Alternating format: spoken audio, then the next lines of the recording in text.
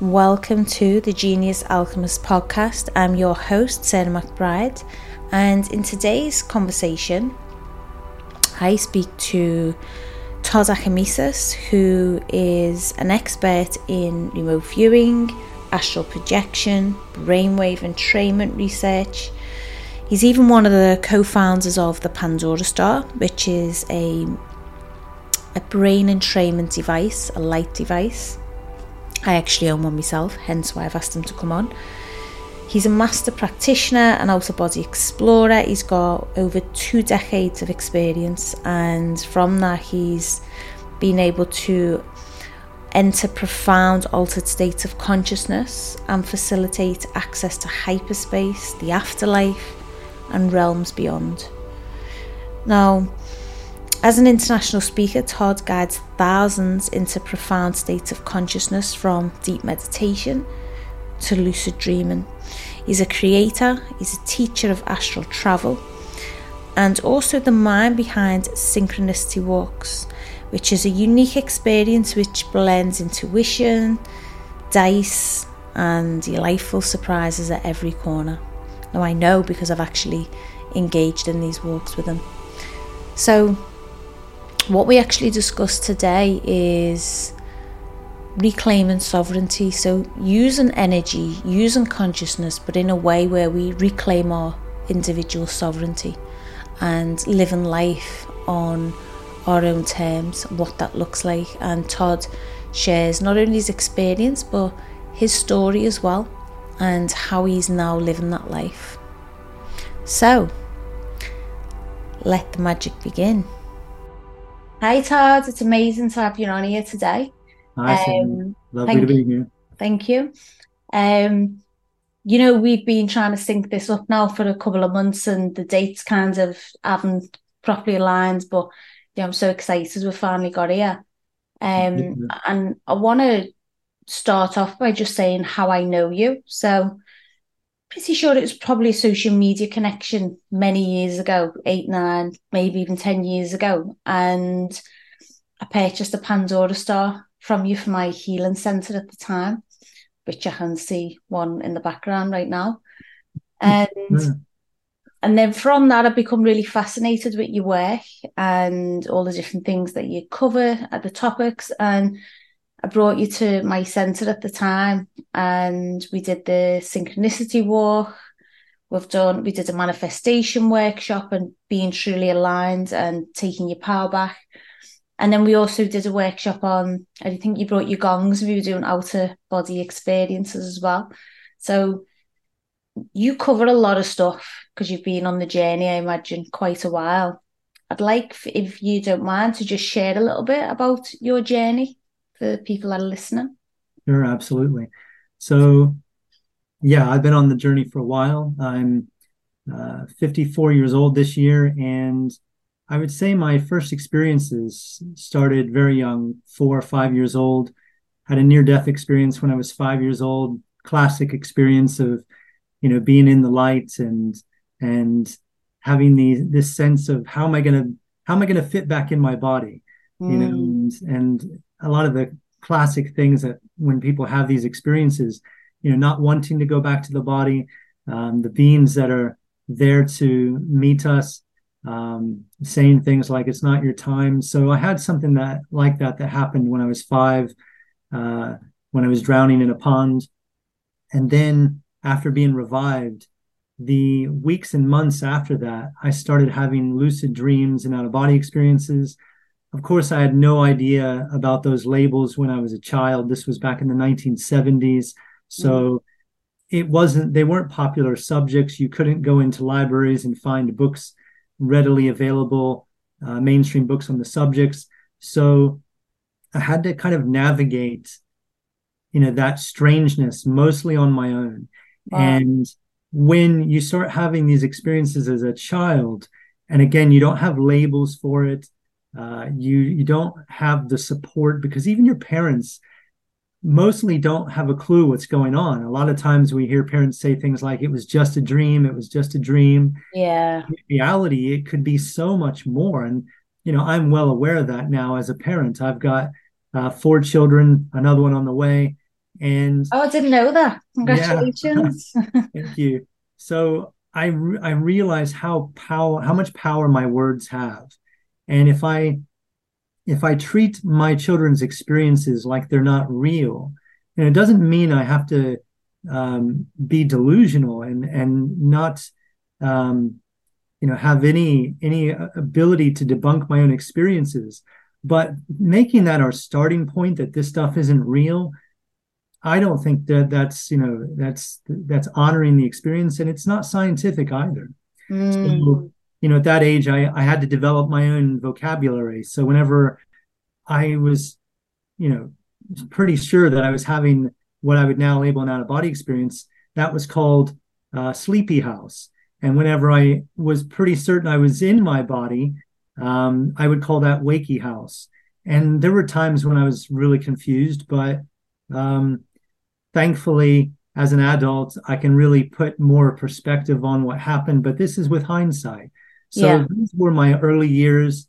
In my teenage years, I started experiencing things like synchronicity. In my early 20s, I went hitchhiking, and synchronicity was a constant travel companion. I had experiences that clearly demonstrated to me where it removed all sense of doubt that I was being guided by an inner force, that there were unseen forces that were looking after me. And it was in my mid 30s when I started consciously having out of body journeys again as an adult. And this has now been a consistent theme for me for the past 19 years, Yeah. to the point where I now teach this stuff. And as you pointed out with Pandora's Star in the background there, I've been developing technologies for working in altered state working in altered states of consciousness for over 20 years. So I used to work with binaural beats. I used to work with isochronic tones, but mostly Pandora's Star now. Mm. But all of these technologies are designed to synchronize the brain so we could experience hybrid states of consciousness. And Pandora, as an example, can run 4 frequencies simultaneously. And a lucid dream state has been mapped with EEG equipment. So we know that there's theta involved, there's some beta waves, and then there's even gamma, high gamma waves. So it's interesting, to be able to explore, these various states of consciousness with different technologies. So this is pretty much me. 100%, yeah. And, I've obviously used the Pandora Star because I've got one at home now because I closed my centre. Wow. Yeah, I can vouch for that, the different states it puts you in, and, a natural release of DMT rather than, going hard and really fast with it and trying to have it yourself. But it's more a gentle but effective as well, to put you in states. And I used to have someone used to come to me centre just for that, because he said how that calming effect, as soon as you would go under it, just to shift in that state straight away. But that's an incredible story. I didn't know you had the near-death experience when you were 5. So thank you for sharing that. And it makes sense. It is the typical, isn't it, experience of someone that starts to explore, the invisible world and multidimensional. And that's who I've always associated you as being, multidimensional. And it doesn't matter what way you get there, whether it's, looking at the synchronicities and tracking the synchronicities, using the light device, the brain device, or whether it's the gongs and going out of body. And, I remember someone in your workshop saying they went out of body and they'd been plagued by demonic entities, is the way they described it, for a while. And when they were out of body during that workshop, they were able to battle with those entities, make peace, and then put it to bed. So, it's working and operating on all dimensions. And that's the reason I've always been drawn to your work as well. And, my last few podcasts have been covering a lot about empowerment and how we can take our power back and what that looks like. And, being careful not to disempower others as well, and being careful of who you work with. So, when you're choosing to work with someone. And it's interesting because another element to you, which I found mainly during lockdown, was the speaking out, the being empowered, how you were communicating with people. I remember there was an instance, I don't know if you remember this, and you posted about someone who was almost trying to disempower you over, they wanted you to step behind the line or do something, and they were like, I think you said they were harassing you in a store, and you had to really like take your power back from that situation and be like, that's it. And I remember you become really vocal about all of that at that time. So I did indeed, because you speak of empowerment. Those years were so disempowering. People, it was like there was great spell casting taking place, negative spell casting, and people were falling completely unconscious. And what I couldn't quite understand was, you only had to look to the past to see that politicians and bureaucrats, they haven't got our best interests at heart. And if you want to outsource your protection and the protection and your well-being of your family to a government that should have no business making medical decisions, for me or my family, if you're going to outsource that responsibility, you're going to find yourself, in a lot of pain and suffering. And in some cases, it can be deadly. So, yeah, absolutely, I was outspoken. I'm very happy for people to, whatever direction that feels right for them, but having that respect, that same respect for someone else. If you choose, to obey mandates that in most cases make absolutely no sense whatsoever. Like here in the UK, if you can remember, we could go into a pub wearing a mask, and as soon as we sat down at a table, we could take the mask off. But if we got up to go to the bar or go to the toilets, we had to put the mask back on again. These kind of things, I think, were just designed to confuse people. It's that confusion, which is the same kind of, techniques that would be used in cults. And this is why a lot of people started using the terminology of the cult of COVID, because it just seemed like there was this dark psychology that was being used against the masses, and it created a lot of confusion, a lot of loneliness. And I'm aware, that a lot of these government think tanks are aware also of how dangerous and deadly loneliness is. And that's what was being created during those years. They wanted that confusion, and without voices, without people speaking up, then so many more people would have been lost to that darkness.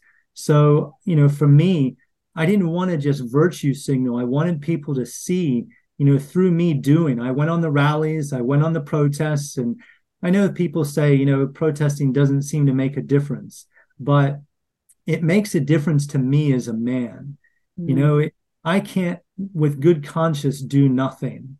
Even if it doesn't make much of a difference with regards to, government policy, I can't just sit back and do nothing. That's just not in my nature. It's my nature to look at the world with empowerment. And that means to look at it through the lens of love and not exclusively through the lens of fear. Yes, I will experience fearful moments, but I'm not going to stay in fear, because that's only going to take me so far. At some point, like they would say and suggest in the book, The Course in Miracles, miracles occur when we make that shift, that conscious shift from fear to love. Yeah, 100%. And everything you've just said, I felt the same as well. And going to the protest made a difference in my life, because it was also, for me, an internal declaration of sovereignty. And as you say, there's a lot of dark magic. There's a lot of spell casting, which is going on, and trying to keep us disempowered, trying to keep us controlled. So because of that, it starts with yourself and the internal decisions and choices that you make. Even if people say, it's not making a difference, it does make a difference to you, because you're not buying into that. You're not listening. And then for me, when you do that, you're not vulnerable and susceptible to the other spells that they cast and the other dark arts that they use. And, you know, I think there's a lot of people out there that they knew something was wrong, but they don't know to the extent of what actually does go on. And they don't know to the extent of the darkness that the government can bring, because they're in that trap of being controlled, you know. And it's only when you have an experience, or you know, you really become attuned to your intuition, and you're connected to that intuition, which is the opposite of what you're saying about the loneliness. Then you feel disconnected. Only once you're in that state of connection do you know that actually all of this feels wrong. This is wrong, and what can I do about it? And you know, it's hard as well, because it's almost like we're in a trap of there's only so much we can do. And we talk about rebelling a lot and not following suit, which, you know, I know you and I did as far as COVID came in terms of what we had to do. But I don't know if you noticed, there was some like real spiritual teachers that had been going a really long time that was like pushing, getting the COVID jab and things like that. And they were really, really pushing it onto people. So for me, I started questioning everything. Now, I knew I was not getting it and that was how it was, but I started questioning, in my reality, who can I trust and who can't I trust? So these figures as well are in the public eye, and, you know, people whose work that I'd studied, and they were literally gaslighting people. It became really confusing. I was thinking, are they under control, or are they actually aware of what's going on and they're part of that agenda? And it all become really confusing. Yeah, I saw a lot of that too. And, you know, even within our friendship and family circles, you know, people's weak hearts and minds started to become very apparent. And this is what we're dealing with. You know, and this is one of the reasons why I think having a spiritual dimension to our lives is so incredibly important, especially in such times where, you know, tyranny needs to be put back in the ground. So, you know, what like our grandfathers put back in the ground during the 1930s and 40s. You know, it started to rear its head in a big way.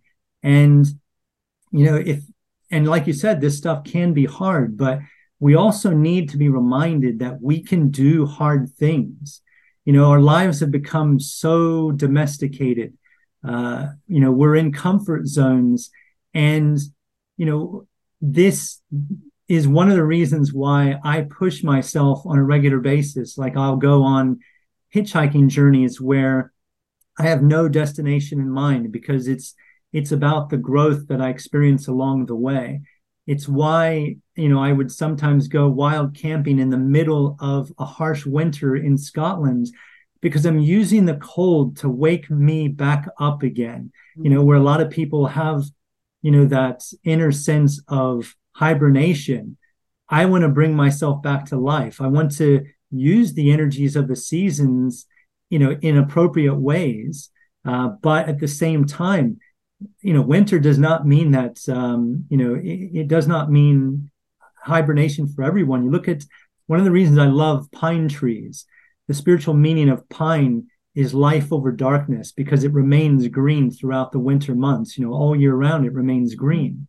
So, you know, that's one of my favorite trees, one of my favorite essential oils, you know, that I'll use for energy work within my own home, because it reminds me of life over darkness, you know, this idea. That's synchronicity. Just before you go on, that's synchronicity, because I live next door to Nature Reserve, and it was flooded 2 weeks ago. So I walked across a different way and found big, huge pine trees, this opening. And I've been going there daily to these pine trees, and the smell, and I didn't know the spiritual meaning. So that's amazing. Yeah, it's a beautiful spiritual meaning. But yeah, I completely agree. And I think this is why having a spiritual dimension to your life is important in these times, you know, because, and therefore spiritual practices. And I think this is why a lot of spiritual leaders that we saw promoting fear, you know, over our rights, you know, and because of the weak minds and hearts, because it made it very apparent these people were not practicing what they were preaching. Yeah. And Yeah. that was really important for me, again, because like I said, I have 4 children and 1 on the way.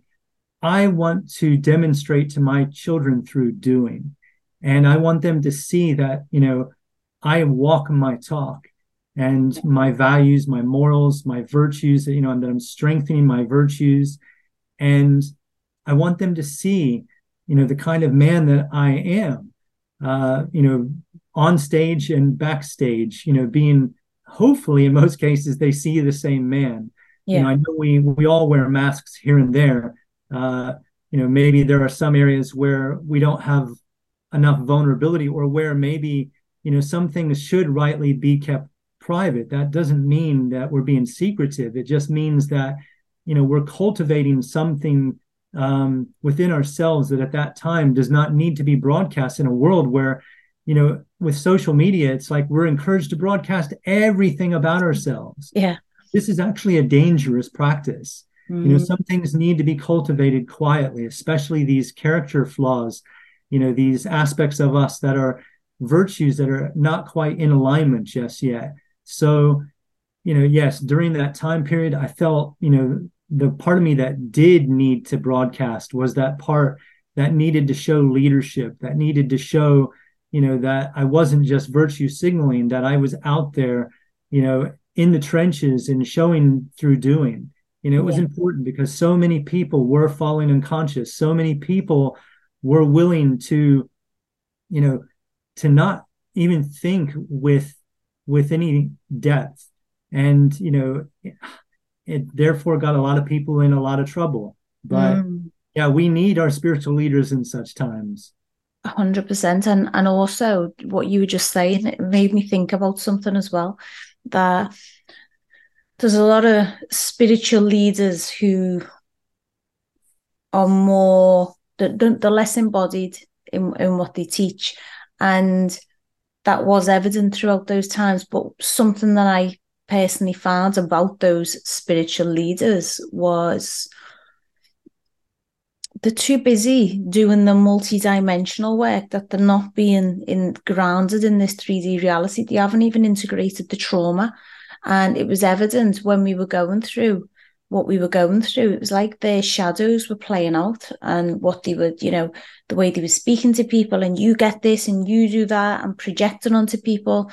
But, they can go and talk with the angels, or, they can go and I'm having out-of-body experiences, and I'm a starseed and I'm this and I'm that. But actually, as a human, I'm not very well at being a human. I don't work very well. I've not integrated my trauma.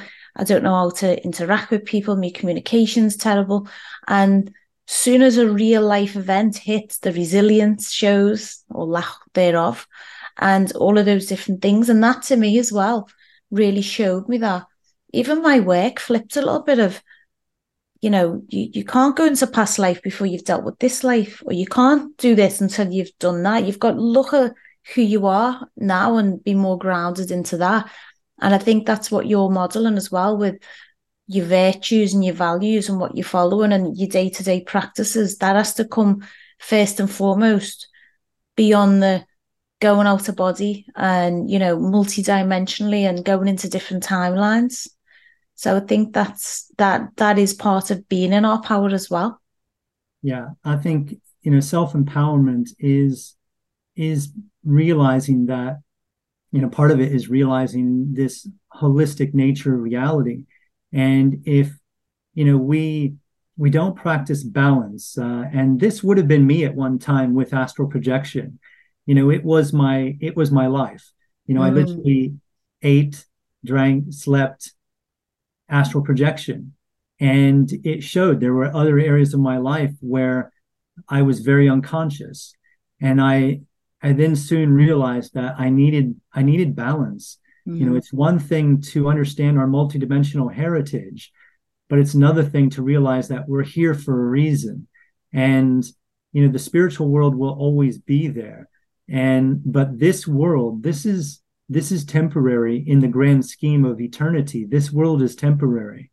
So for me, this is a real educational environment, a true spiritual, school for the soul. And so I want to make sure that I realize that, what I do here has an impact there. What I do there while I'm out of body has an impact here. So I want to live my life in the most holistic way.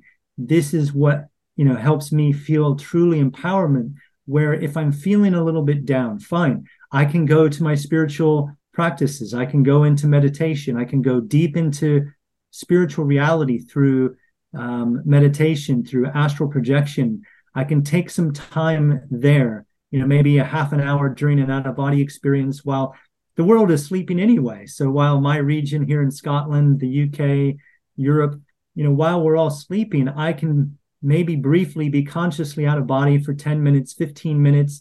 And of course, the time there is very different than it is here. The Australian Aborigines talk about their dream time and how time is more circular.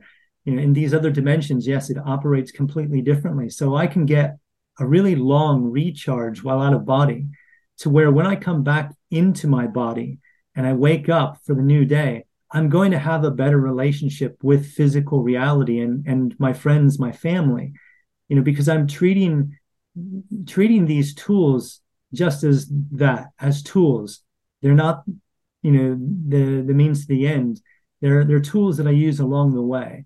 And same as within my body, I can practice mindfulness within my body. I love doing energy work. I love being very aware of energies in the vein of something like the ancient Chinese practice of Feng Shui as an example. Learning how to harmonize with the natural forces of the world, and how qi, has a profound impact on the spaces, that we live in.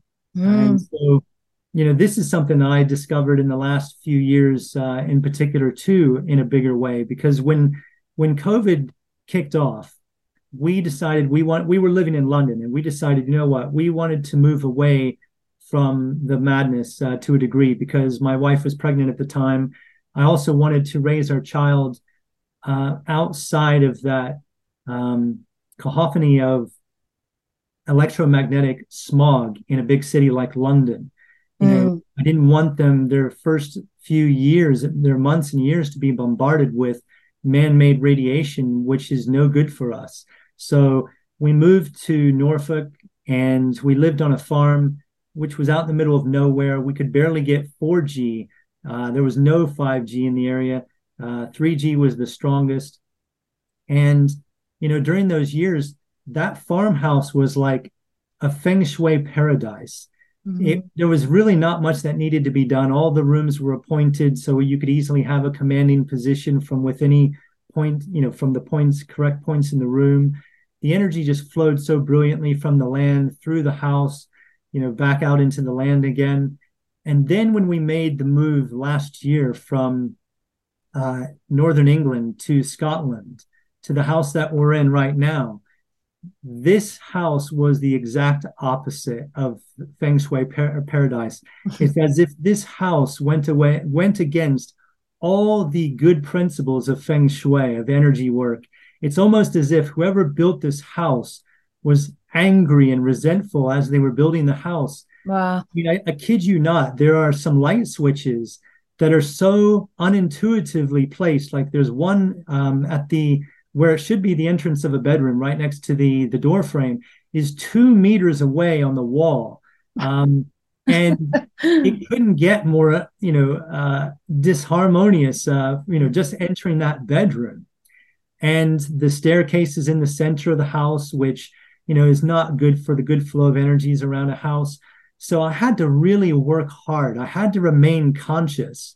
And I had to be able to draw upon the physical and the non-physical, domains and allies from both of these worlds. And I think this is where true empowerment comes from, realizing that we have allies all around us all the time.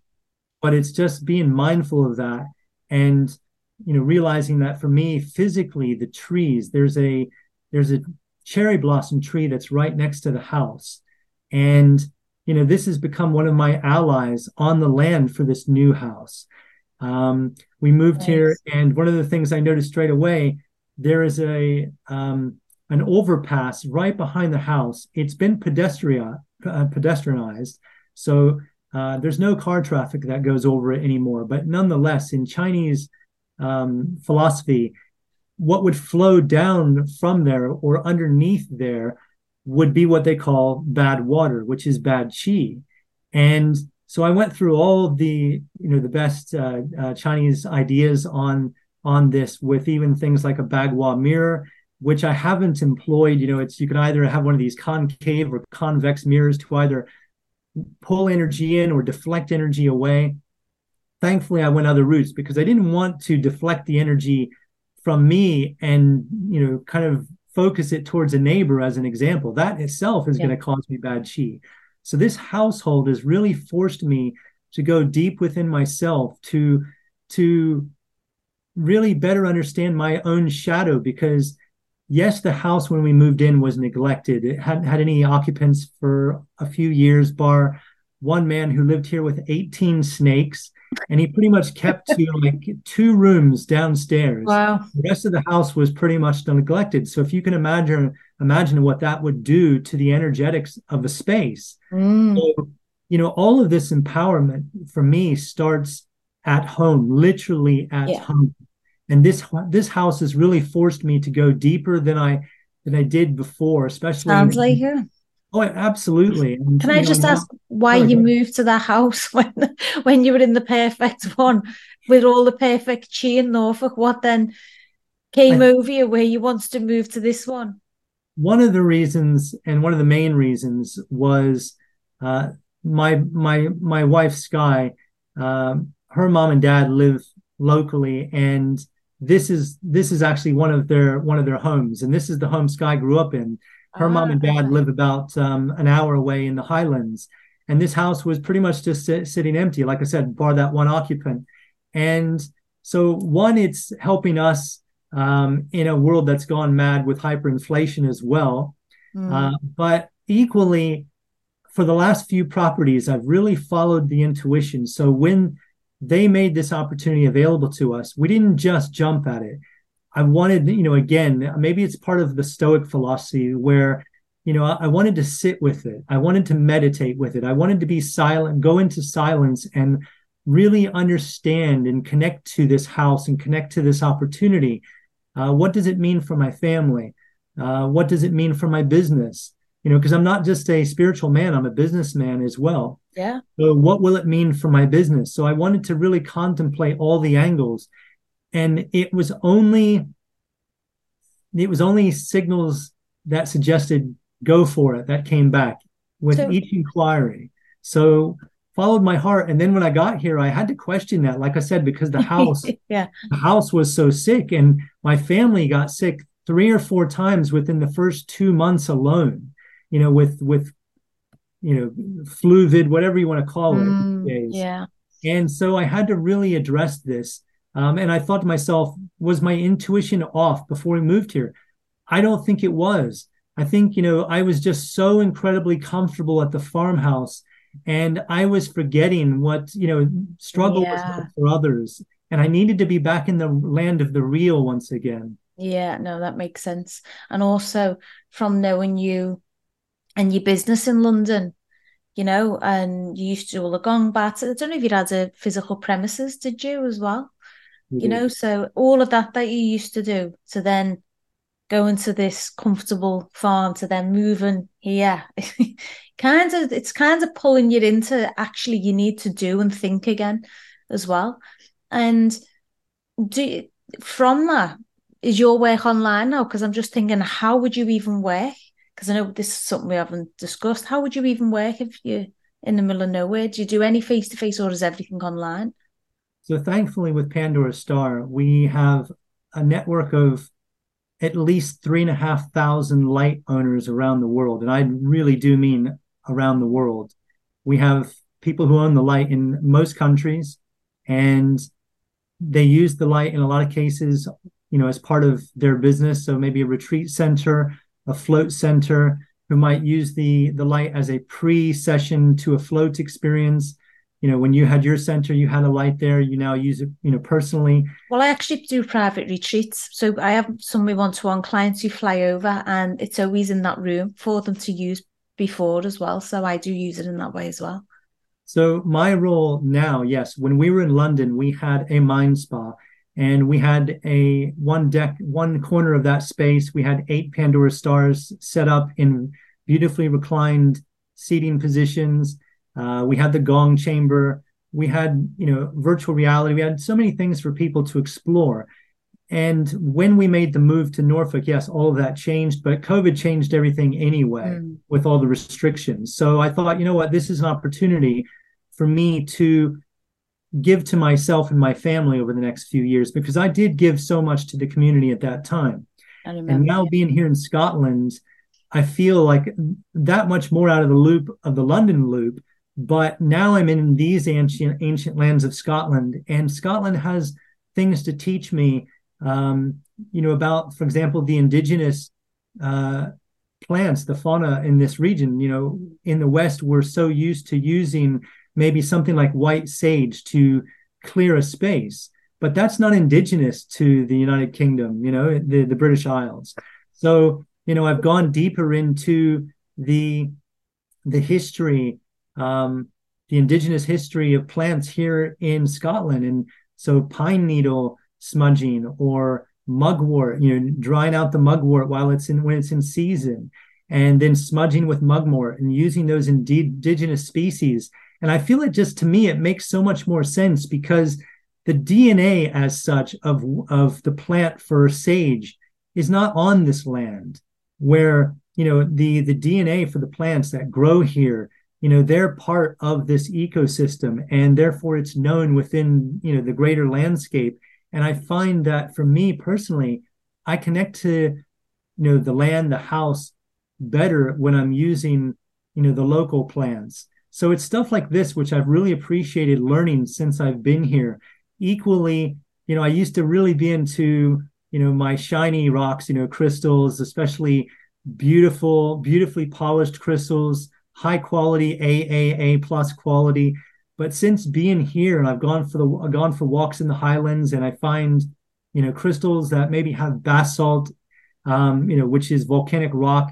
And then as they get eroded, you'll have quartz crystal that starts to grow in it, but not quartz crystal as people are used to when they go into a crystal shop. The crystal is usually very low quality visually, aesthetically, but the power that's in these stones, in these crystals, because of the volcanic nature of the part of Scotland that we're in, it's a real energy of chaos, that energy of the feminine. And so, my whole spiritual learning is taking on whole different dimensions now. So I'm really grateful that we've moved here, and that I now realize, after, building this beautiful relationship with the house is no longer sick. The house has, been energy worked every single day. There's not a day goes by where energy work is not done with the house, to the point where I can now feel the personality of the house. It's consciousness. So for me, it has a personality. It has character. I've even given it a name. It has a Greenlandic language name, which just came to me during a very deep meditation where I was using Hape, and it just feels right to be able to name the house and to allow its presence to work with me. So everything you've just said, I agree with, and it's interesting, because I've been thinking about medicines of our land recently, and even working with the land. So what I was saying about hosting retreats here as well, the land is part of that. So, and I do think we are called definitely to different places, and whether that's for us to receive or for the land to receive from us. So it makes perfect sense. And it, again, synchronicity, because it's something I've been thinking about lately for myself. So it feels like you're doing work there for the lands as well, for a very specific reason. Yeah, absolutely. And to be honest, my energy work is definitely expanded, and I really feel the support from the land in a way that I started to feel when we were in Norfolk, because we were on 3 acres of land. It was, beautiful. We had ponds, we had some woodlands on the property. We were just a 5-minute drive from the sea, so we had all of that natural elements around us, which supported my energy work practices. And it was during that time where my practice started to become amplified beyond myself. I mean, I'd always practiced things like the Ho'oponopono as a force of love beyond myself. But when we moved to Norfolk and I had that much more space, that much more support from the elements, same as I do here, it was a natural progression to take my energy work practice into a much bigger space. So the world is, my energy work is now globally, where I'm working with the spiritual atmosphere.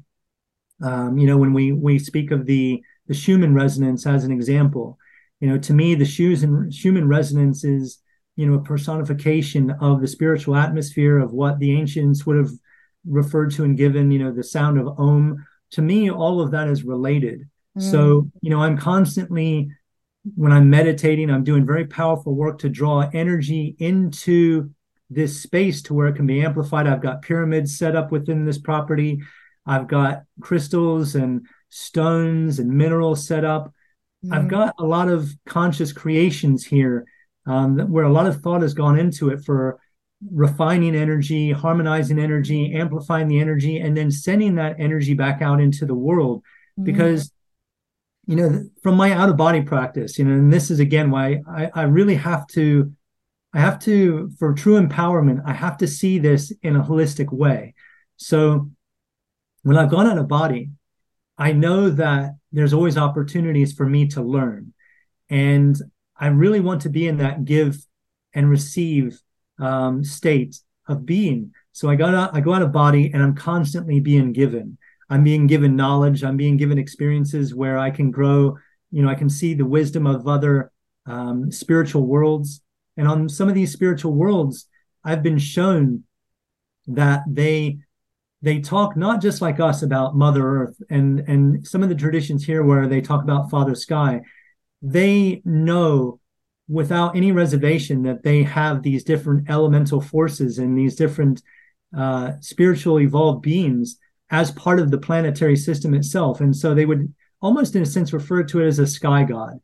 And the practice was that whenever you would meditate on one of those worlds, after you've built your energy through meditation, you would then give back. You would give a portion of that energy, back to the collective. And so this is where my practice has really evolved to now, where when I'm doing energy work, I'm very mindful of the needs of the collective. I'm almost like if we take this to a micro level, my space that I'm in right now, there's a bigger part of the space this way, which is my main part of my sacred working space. And everything has been designed, around this being the multidimensional center of my home. And it's almost like there's it's like an energetic spider web. And this is no matter, I'm up here, but at the same time, if there's a need in the household energetically, I can just feel the vibration through the web. And I will then maybe light some incense, or maybe I'll do the humming technique where I'm just humming like the pranayama, which is nicknamed the humming bee, and I'm feeling that energy within me but I can direct it anywhere within the household, because time and space are not the fundamental. Consciousness is the fundamental. So I can direct those energies anywhere. Or maybe I'm sensing the mood of the house as I've gone downstairs and I realize that there's some energy support needed emotionally. So maybe as I'm walking around the house, what am I leaving in my wake as I walk up and down the stairs, as I'm walking, up and down the hallway from room to room? Am I being conscious in that moment? Because if the web has alerted me to a need in the household, what am I now going to do? Am I going to switch? Am I going to go into a state of fear? Oh, wow, my wife is, experienced something here. She needs a bit of support. Am I going to switch into fear? Or am I going to become the mountain, the sacred masculine philosophy. I'm the mountain. If my wife needs to blow off some steam, let her blow off some steam. I can be very conscious. I don't have to fall unconscious. I don't have to feel like it's an attack. I don't have to feel like I'm not a strong enough man to handle my wife being emotional in that moment. I don't need to intellectualize her feelings. It's not what she needs in that moment. But this is a matter of staying conscious. So as I'm walking around the house, I do my absolute best to be conscious, because as I'm walking around, I'm creating this wake behind me. And what is being left in my wake? Is it fear or is it love? And it's exactly the same for the world. So, for me, my empowerment, my gift of empowerment to the world, again, I'm just taking that spider web and I'm just visualizing it in a much bigger way. So if there's a need, for example, all the fear surrounding the Middle East is at the moment, the Middle East will do. That was going to be one of my next questions. Sorry. It is. So interesting. The Middle East will not benefit from me and my fear. And I know a lot of people say, we shouldn't focus on this kind of stuff because we'll make it bigger. That's not the spiritual teaching. The spiritual teaching is when we focus on things, we don't project our fears on that situation. Yeah. We move into a space of love, and within that place, we're able to give, awareness. We're able to give understanding. We're able to give mercy. We're able to give forgiveness. This state of unconditional love does not make us a doormat, like maybe a lot of people would assume. Oh, if I'm unconditional loving with somebody, they're just going to walk all over me. No, that's not self-love. That's self-hate. When we allow others to walk over us and to walk all over us, that's self-hate. So my gift of, this self-empowerment, I've filled my cup. I'm strong enough now to then give. And, going back to close off that loop from earlier, give to receive, I'm well aware of this great spiritual paradox. And I know that when I've received, it's always a time to give. It's never a time to wait. It's always a time to give. So I'm constantly in that flow. And so if, with the world, if there's a situation like that, I might momentarily, because I am human, I might momentarily be spun into fear, but I will not stay there as long as I would have done when I was much younger. My spiritual practices have made me a stronger man. Yeah, no, I 100% agree. And just where you were going then with the synchronicity again, because it was in my awareness about, what can we do from your perspective? I know I have my own energy practices and the things that I do, but have you got any kind of, advice for people listening? Because I'm the same as you. I disagree about, well, you don't focus on it, because there needs to also be awareness of what's happening. And, there needs to be awareness of these things. And I remember years ago, there was some guy and all his focus was about, and his teachings were about, was focusing on the positive and only letting that flourish. And we can't focus on anything going on. And I shared something about, like, I don't know, a bushfire in Australia, and they were trying to raise money for some, koala bears or something like that. So he deleted me, and then sent me this message about, how I'm spreading this negativity, and by sharing that, it's not going to do anything. And I was like, well, it was, because I was trying to raise some money for these, injured koalas. But anyway, that is the thing that I disagree with most, when people say do not focus on that thing. To me, it's cognitive dissonance, it's avoidance. And I do like to, okay, what can I do? Is it, whether it's prayers, whether it's meditation, whether it's acknowledgement, whatever it is, I like to be in that. But do you have any kinds of specific advice? Because this seems to be more of your arena now, and you're focusing more and more on it energetically, for people out there, and what they should do or can do, not should do, if there's anything available to them. Yeah, absolutely.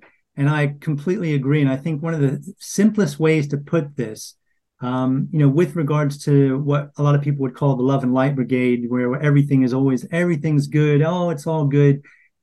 This is sign of serious spiritual bypassing, and also a lack of real vulnerability. So, the pushback you were getting was, a sign of their own inner struggle in itself, and their lack of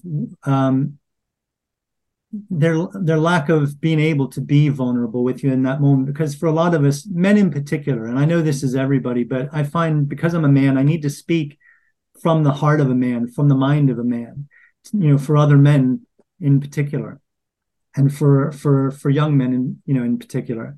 So, my struggles, like I said, there are some things based on my Stoic, teachings. I don't teach Stoic philosophy, but, things that I've learned, there are some things, that I keep to myself, because these are things that maybe I'm weak on, and I need the time and I need the space to cultivate this within myself. And then there's things that the world needs to see. My sons need to see. My daughters need to see. They need to see my vulnerability. They need to see my strength in certain areas. But at the same time, there are certain people who have earned that right. And there are a lot of cases where there are people that have not earned that right to see me, and all of my vulnerabilities, my weaknesses, because sometimes people will use that stuff against you, So, when we look at things like, the idea of not focusing on something because it will make it bigger. What happens when we ignore our personal debt, like our bills? Do they get better because we ignore them? No, exactly. They get worse. And the same thing applies in the world. And like I said, the difference is this. If you're projecting fear onto a situation, yes, energetically, you are making it worse. And this is why, spiritual awareness is so important. Self-awareness is so important.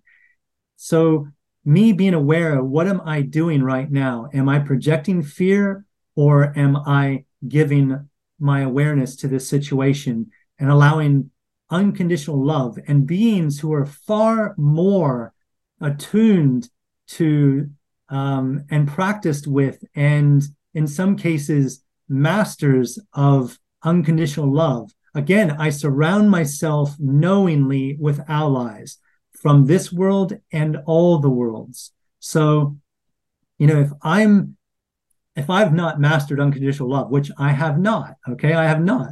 I've probably mastered tough love really well, but unconditional love, messy love, yes, unconditional love, I'm still getting there.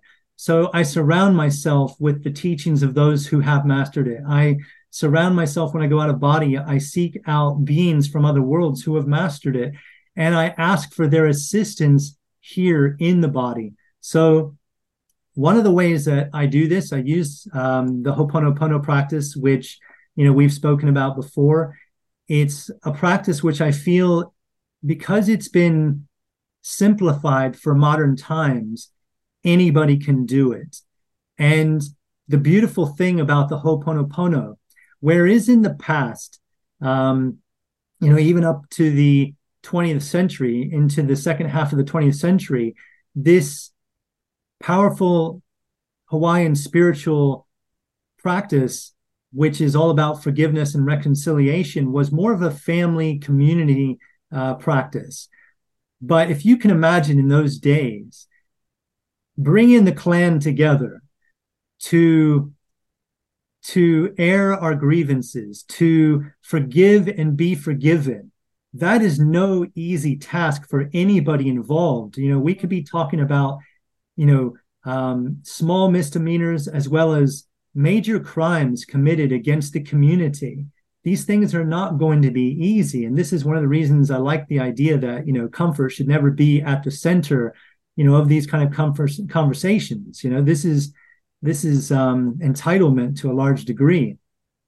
So, the spiritual leaders that were at the center of these practices, when they were bringing the families, the communities together, they would give people would have they would have preparations to make before the family or the community came together, because this stuff was going to be difficult. Can you imagine facing your accuser or facing your abuser in these gatherings? That's challenging. So it got to a point where I think it was the 1980s, where one of the last great spiritual kahunas, spiritual leaders of the Hawaiian spiritual practice of Ho'oponopono, she decided to update the practice to make it very personal. So she made the practice one that was solely between you and the divine. And this is how it's now been updated. So your personal forgiveness work practice is between you and the divine only now, with the modernization of the Ho'oponopono. So you can now do forgiveness work in the privacy of your own spirit. And even if that involves getting closure with other people, your spiritual work, your forgiveness work does not depend on the actions of any other human being. If they're not showing remorse, like if they've done you wrong, if they're not showing remorse, that no longer matters. This is, again, between you and the divine. And the more that you go into healing what is within you, you start to create this space of love around you where others can naturally start to heal too. So the modern practice of the Ho'oponopono is the healing is for you first and foremost, and secondary for others. And so this is an excellent practice for people who want to start to make a difference in the world, because as you start to heal those and situations around you, because you're able to start to extend love. And the whole point of forgiveness work is to be able to experience, to reveal the love that is already there. That is the whole purpose of forgiveness work, is to reveal the love that is always present. Yeah. And that is why practices like the Ho'oponopono are so very special, in my own heart, in my practice. So it's a simple prayer, but it's far more dynamic beyond, the surface, beyond the veil. It's the same with anything, like with manifestation. 99% of all manifestation is taking place behind the scenes. When we look in the mirror, like if I look into the mirror, which is a metaphor for my life, for me as a man, if I look in the mirror, what is the reflection that I'm seeing? I'm seeing the reflection of yesterday's thinking, of yesterday's way of feeling, yesterday's behavior. So it's going to take time to see that reflection change. And when I look into the world, I'm always seeing a reflection of myself. Am I looking to this region within the Middle East with love? Am I seeing the love reflected back to me, or am I only seeing fear? Am I only letting the fear be amplified by the mainstream media, by everyone else who is not centered within themselves? So what I would do is I would sit down. You can do the Ho'oponopono on the fly, if you desire, you can do it, make it a very simple practice. For me, I make it very ceremonial. I'll put some incense on. I'll wait till I have some time to where I have the space to maybe have a half an hour, whatever I feel I can dedicate, to this practice. I'll then get into a really powerful state like samadhi, like they speak about in Eastern traditions, samadhi, which is this intense concentration within meditation. And so I'm intensely concentrating on building energy. And this is the first thing that I do, because again, it's about filling my cup first so that my cup can overflow to others. So first thing I'm doing is building my energy. So I'm raising my internal vibrational energy. I'm doing this through affirmations. I'm doing this with my intention. All healing journeys start with a strong intention. So before I even start, what's my intention for this ceremonial ritual? For me, in this moment, it's forgiveness work for, let's say, again, that region. Okay, so classically with the Ho'oponopono, we have Dr. Hugh Lin, when he was working for the Hawaiian State Hospital for the Mentally Insane. One of his practices, one of his mantras, when he would pick up a file of a patient, he would never see the patients in person. Yeah. His agreement with the hospital was that I will only you will give me the folders. I will not work on the ward, and I will be left to do this work on my own. So this is what I do. So basically, he would pick up a folder. He would maybe look at the photograph of this patient, and he would say to himself, what is within me that has caused this issue within my brother, within my sister? So it's almost as if I'm picking up this energetic file for the craziness that's happening in the Middle East. I'm picking up this file and I'm saying to the Ho'oponopono ancestors, I'm saying, what is within me that is causing this situation? And as I am willing to look within myself, what is within me? What darkness is within me? Because all minds are joined on a deeper level of being. We are all part of the collective. So what is within that region is within me. Whatever fear is within the collective is within me. So if I deal with the fear within me, I start to deal with the fear within the collective. I'm not adding to the problem.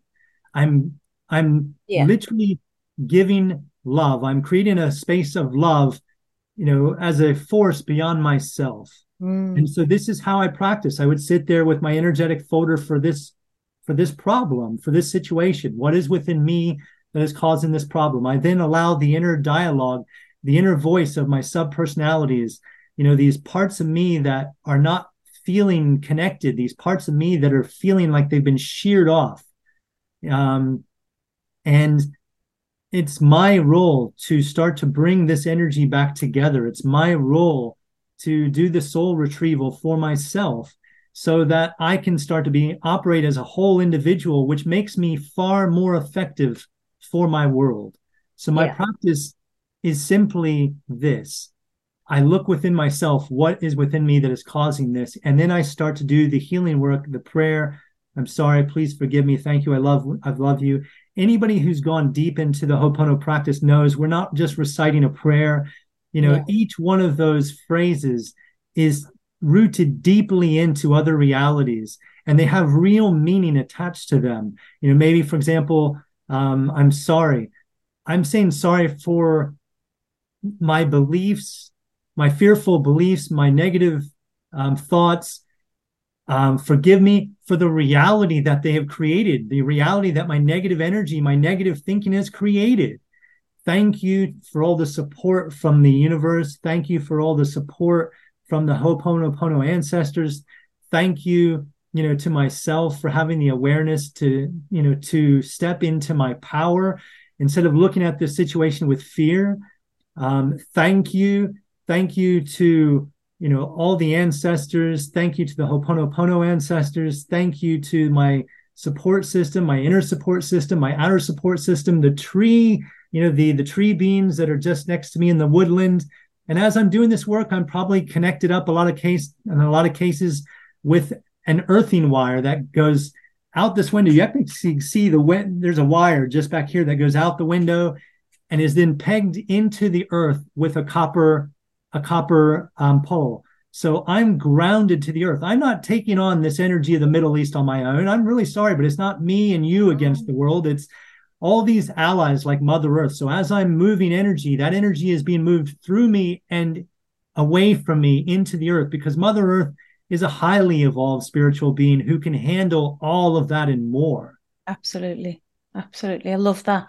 And it's powerful, and it's something, Ho'oponopono is something I practice as well. And it is powerful when done in the right way, what you're saying. And it's about us, isn't it, becoming a conduit. So every form of energy gets filtered through our own programs, our own shadows, our own wounds, trauma. So when we take charge of that and be empowered from that space, then we become a clearer conduit and can assist in that way. So I love that. Well, thank you. It's been amazing for you to share everything that you have today. Thank you for coming on and just giving so much of your knowledge and wisdom. If people want to contact you, I will put it in the show notes, but what's the easiest way for them to reach out? I would say one of the best ways to reach out is actually through my YouTube channel, because there, as you're probably aware, communities are built in the comment sections of videos. Yeah. And people can see that they're not alone by being able to, so therefore my YouTube channel is the best place. They can go and watch, videos which are based on my experiences. They can comment, and they can then take part, and they can be interactive by taking part, by making comments, and that's the best place. What's your YouTube channel called? It's just my name, Todd Akamesis. So if they type in Todd Akamesis on YouTube, they'll find me. I'll put your YouTube link in the show notes. But Thank you, Todd. And I just want to honour and acknowledge all the work that you are doing for the collective. So thank you for that, as well as joining me today. My pleasure. Thank you, sir, for the invite. Thank you. Thank you for tuning in to the Genius Alchemist podcast. If this episode has ignited your curiosity or inspired you in some way, then I encourage you to subscribe and share with friends. For those that want to stay in the loop and be the first to know about future episodes, special offers and free resources, make sure to check out the link in the show notes. By joining my mailing list or reaching out through that link, you'll have exclusive access to all the latest updates and ways that you can connect with me. I look forward to sharing more inspiring stories with you all in future episodes.